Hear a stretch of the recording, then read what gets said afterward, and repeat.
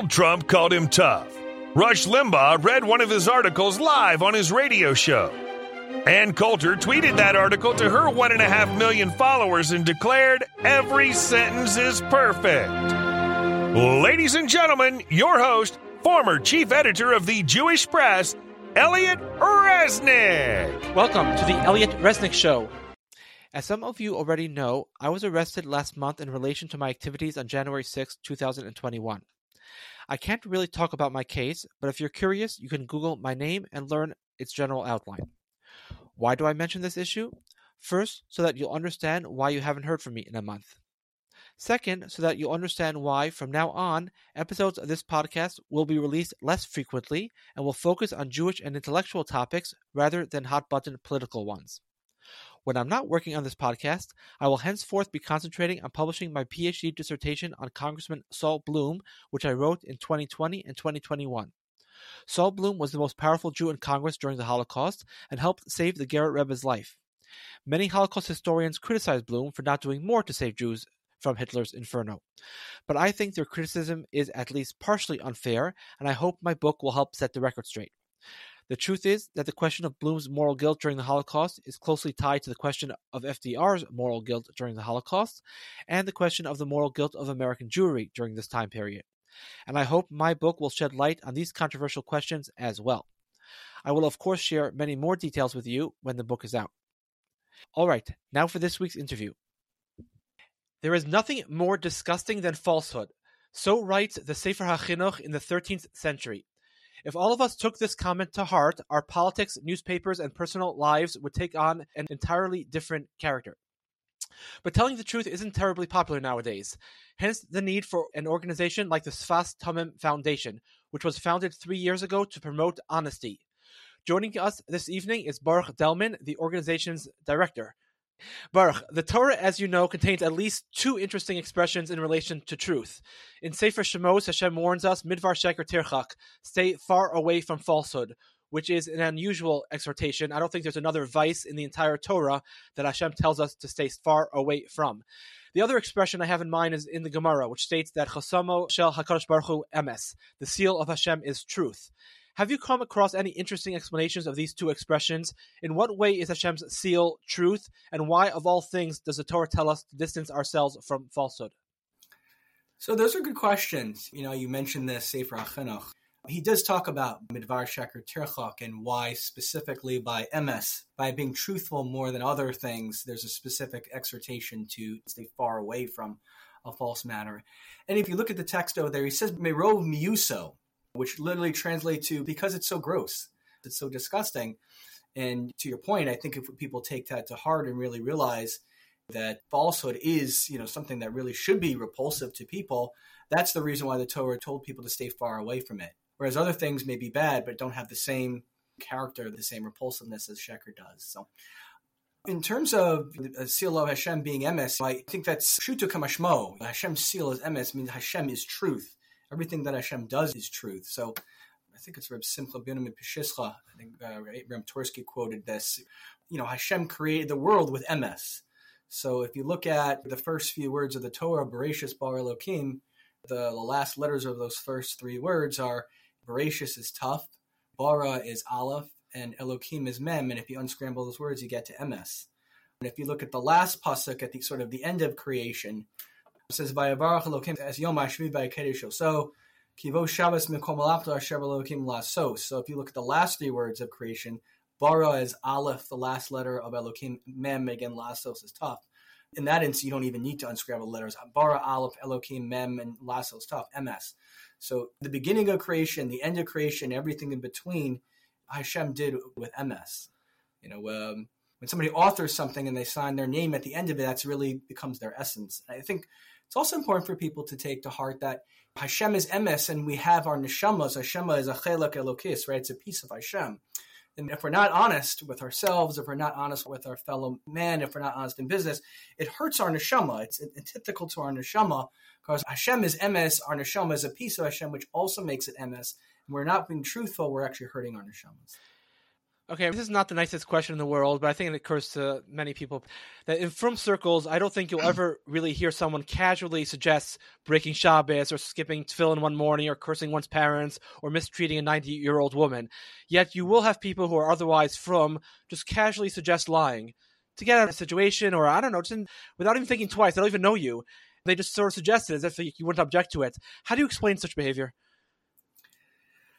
I think there's two things going on there. My friend has a great book. It's called Listen to Your Messages. And there's a specific article in Listen to Your Messages that talks about MS.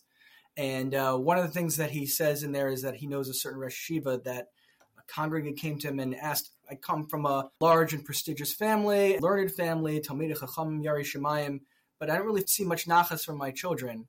But here's this simple yid that you and I, Rosh Yeshiva, we both know. You know, he doesn't know much, but he keeps what he does, and his children are all gems. So what's going on over there?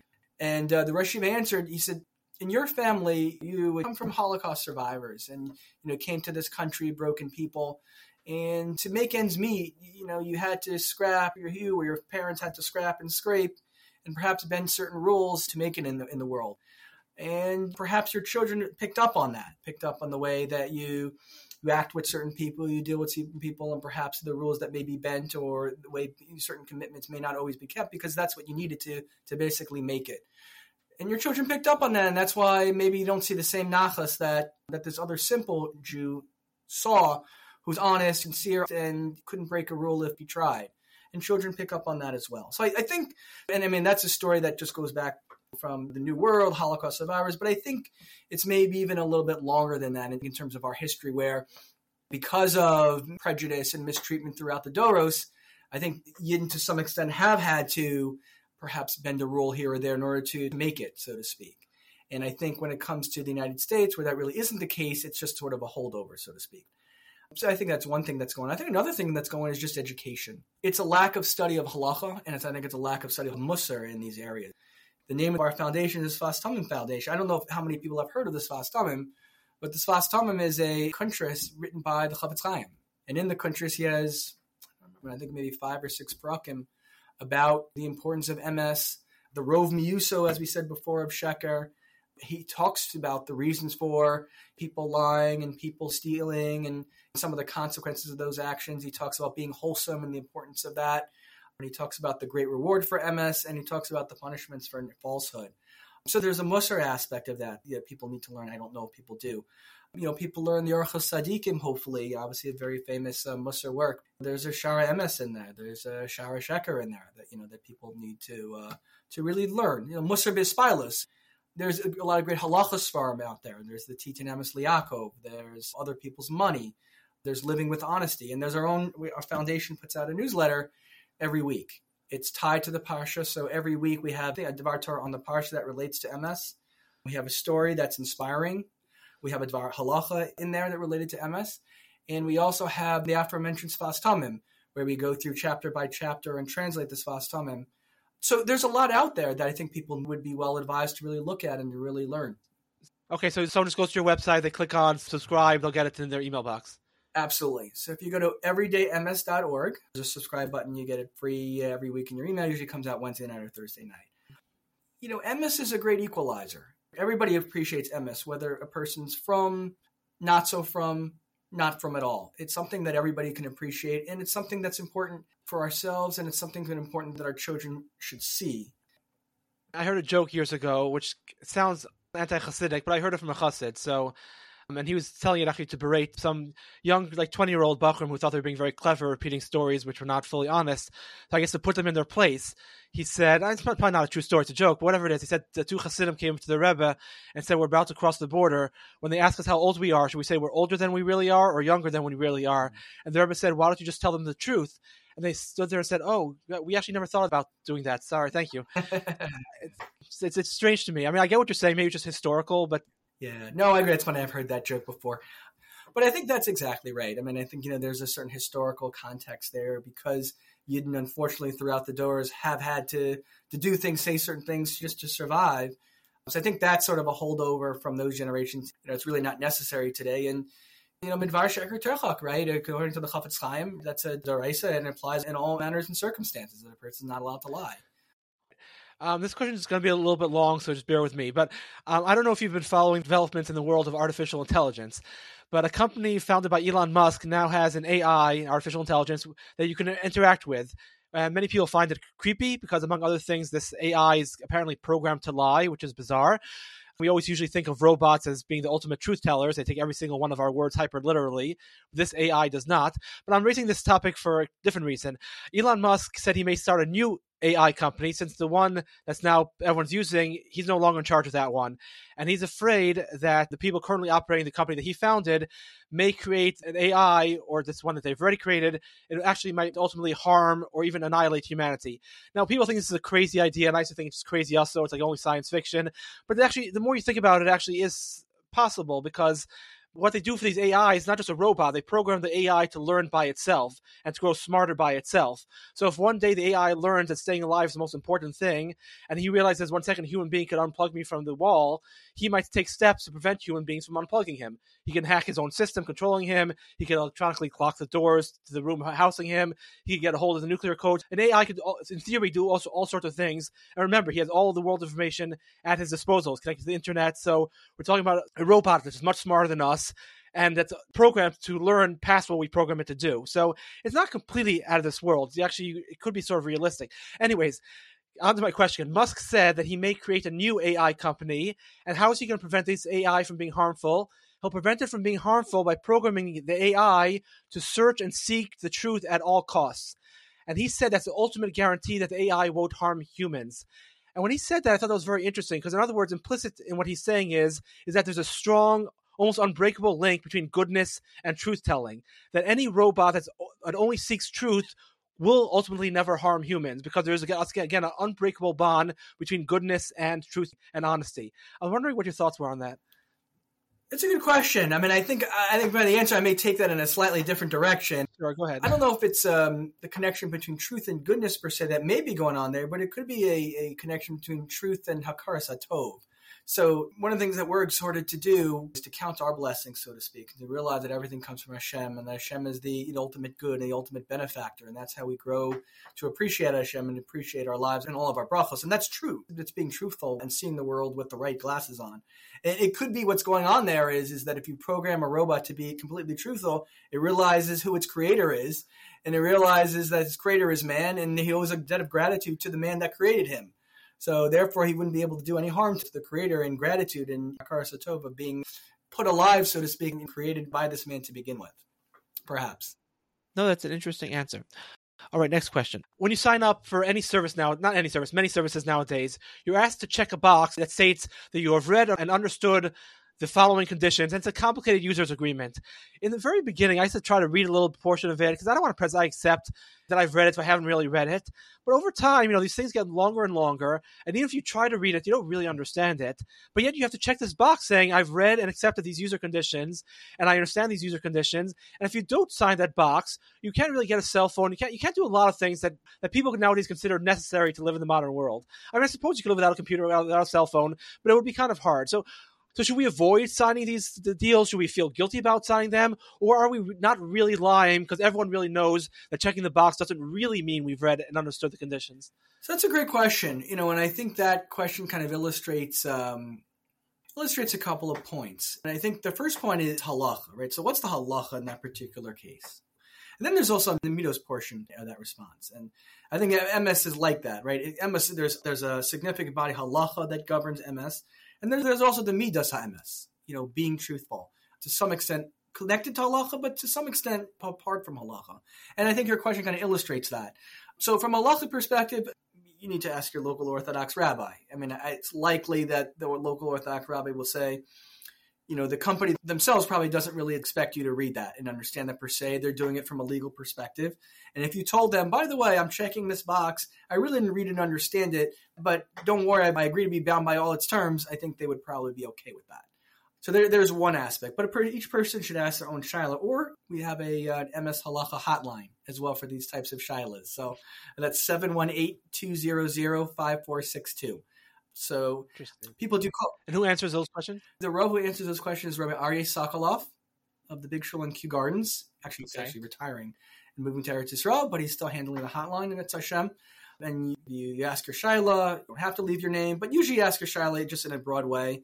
I typically take a listen to the shaila, and then I forward it over to the Rav, who typically gets back between 24 and 48 hours with an answer, or not necessarily an answer, but calls you back so you can discuss the shaila a little bit more detail, and then the Rav can give an answer.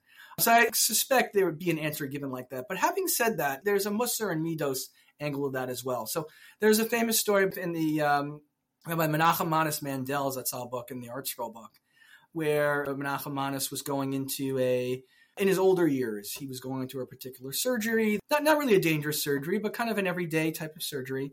And just as you said, right, the doctors kind of put some pieces of paper in front of him, legal agreements and disclosures, and sign here, that you've read and understood everything. And his son, Rabbi Yaakov Mandel, was looking over his father's shoulder, and he's just taking a long time. And when he sees Menachem Manas sort of poring over the small print and getting agitated, and Rabbi Yaakov Mandel, his son, says, "What, Tata, what's going on? Why are you, are you nervous about the surgery? Are you scared? This is a fairly routine surgery." He goes, "I'm not scared from the surgery, but I'm scared from the Ribono Shel Olam, because I see at the bottom here I have to sign my name that I've read and understood everything." So there is, so to speak, a level to shoot for that certain Gedolim had.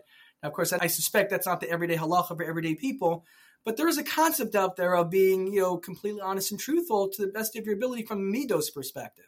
So perhaps if one has the opportunity, if one's signing up for something, and perhaps the legal jargon is not that thick or dense, and the contract is not 10 pages, but it's a short paragraph or two, maybe there is a concept of kind of reading through it and make sure you understand it before you check the box, just for your own Midos, so a person shouldn't accustom themselves to doing things that are not completely honest.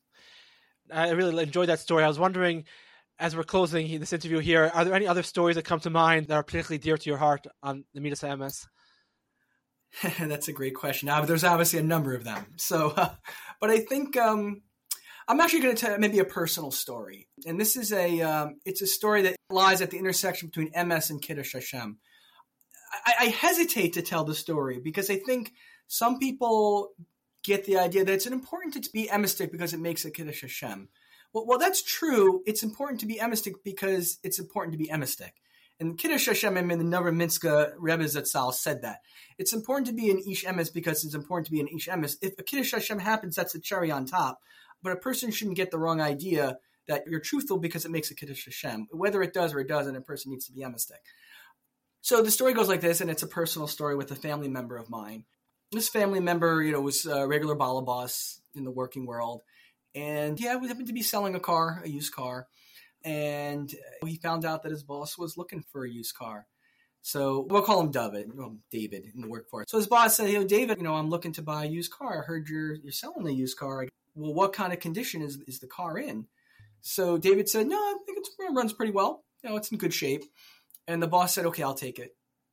And David looked at his boss like flabbergasted. You'll take it. It's a used car. It's 5-10 years old. We're going to test drive the car, kick the tires a little bit. You're going to take the car sight unseen, so to speak. It's a used car. So the boss said, David, if you say that the car is in good condition, I can trust that. And I'm going to buy the car sight unseen. And to my understanding is the boss actually had a pretty good experience with the car. It's an aspirational story because it's a story of Emes, and it's obviously a story of Kiddush Hashem. But it's a story that in order for somebody to develop that reputation, a person has to be consistently Emes in all matters, small or large. So I imagine, and here's where the intersection to Kiddush Hashem, I imagine the way that was ultimately able to happen where the boss was able to buy from his firm worker a used car sight unseen was that every day when this David went to work, he made a Kiddush Hashem. He was truthful, he was honest and ethical in large ways and in small ways. And that makes an impression. And there may not have been ever a moment where the boss said, wow, David, you're an honest person. But all those, we'll call those micro, they say microaggressions and, in the modern word, we'll call those micro Emes moments or micro Kiddush Hashem. So all those micro Emes moments, those micro Kiddush Hashem moments over a number of years made a certain impression on, I don't think the boss was Jewish, but made a certain impression on the boss.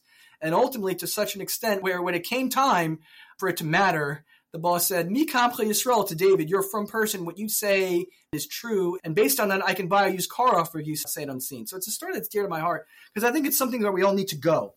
If you go over to a from person and you ask him where a kosher place is to eat and he tells you a certain place and you're new to the neighborhood you don't know, most from people will trust that person. And to a large extent, that it's pretty reliable. I think we need to get to a place like that with MS, where if you go over to a Frum person, you ask them a question, whatever question you ask them, and they give you their word, you can take that to the bank. In the same way that you'd eat at a kosher restaurant that a Frum person recommends, the same way you should trust them when they have a business deal for you, or when they tell you something, and when they make a commitment to you. Because that's why the story is near my heart, because I think it's an aspirational thing that we all need to aim and shoot for. So, I interviewed you for the Jewish Press 3 years ago, approximately. At the time, you told me, this was towards the beginning of your organization, at the time you told me that you had hopes or plans to maybe make curricula for schools. Like, I remember when I was in elementary school, there was like a Derech Eretz curriculum. And also you said like maybe like signs, just like there's signs, don't speak Lashon Hara, means signs remember to tell the truth. If that happens, that's still in the plans. And it's still in the plans. I think we're getting there, specifically with the signs. So we already have a prototype, so to speak, that we've developed for the signs. Because the Orchos Tzaddikim actually recommends doing that. Can't take credit for that idea. If you look at Shar Emes, he says, Tadur Tasim Emes L'Masecha. A person should always place Emes in front of them. And he says quite literally that a person should write Bichsav, in writing a sign for themselves, and they should take it to work, and they should have it by their dining room table, and they should take it when they learn to make sure to always tell the truth. So we are still working on that. We have a prototype for that. Right now, I think our focus is we want to expand the reach of our newsletter, frankly. We have a couple, I want to say we have about, I don't want to exaggerate our numbers here. I have to be careful. So I want to say we have roughly 820 subscribers to our newsletter. And we have our newsletter distributed across shuls in Queens and certain other places in Lakewood and Edison, in certain areas in the 5 towns. But we're really working on, extending the reach of our newsletter really throughout North America. I think also in the future, we would like to, we talked about education. MS is something that people need to hear about. Balabatim need to hear about. We're hopeful that we'll be able to reach a number of influential Rabbanim across North America. I grew up in Silver Spring, Maryland, and the Rav that I grew up with was Rabbi Kalman Winter, Zatzal, and he had certain common refrains that so resonate with me. He would obviously talk about many things in his speeches, but there were certain common refrains, and one of them was Masorah, as an example. It's important to have a Rebbe. It's a person to be hooked into a Masorah so people stay grounded in how they do things, how they see things, etc. And it's important, I think, one of our aspirational goals for the foundation is to talk to Rabbanim across the country and into Canada to make MS one of the common refrains in Drasha. So talking about tshuva, we're talking about bitachon, we're talking about staka, we're talking about learning, we're talking about chesed.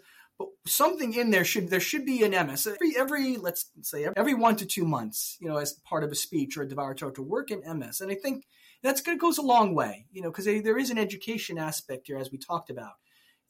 The foundation believes very strongly in Klal Yisrael. Klal Yisrael is very strong in so many different things, in their dedication to learning, in their dedication to chesed, in their dedication in tzedakah. And I think this is a matter of education. It's a matter of inspiration. Education, inspiration, Rabbanim have that power. They're in positions of influence to be able to influence their congregants. That's another thing that we're going to be working on, Mitzvah Hashem. And as you're speaking also, it just occurs to me that if someone is super truthful, it's, I think, much harder to do the wrong thing.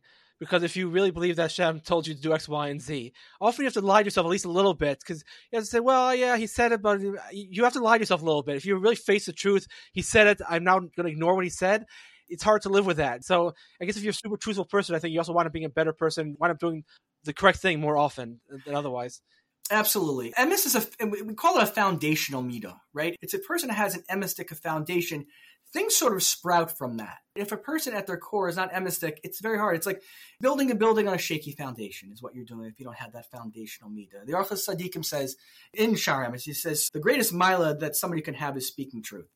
And then maybe that's pshat, right? You speak the truth, and that sets you up for success in so many different areas with so many other midos. So. All right. It was really a pleasure and an honor to speak with you this evening.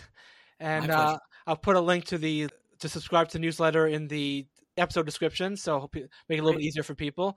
And thank you. Very good. Thank you so much, Elliot. My pleasure. Thank you. All right. That does it for us. If you like the show, don't forget to subscribe to it. If you'd like to buy one of my books, visit 1versus450.com. That's 1vs450.com. And if you'd like to advertise on this podcast, please write to me at editor@1versus450.com. Or you can write to me on Facebook or Twitter. I hope you enjoyed the episode and have a great day or a great night, depending on when you're listening to this podcast.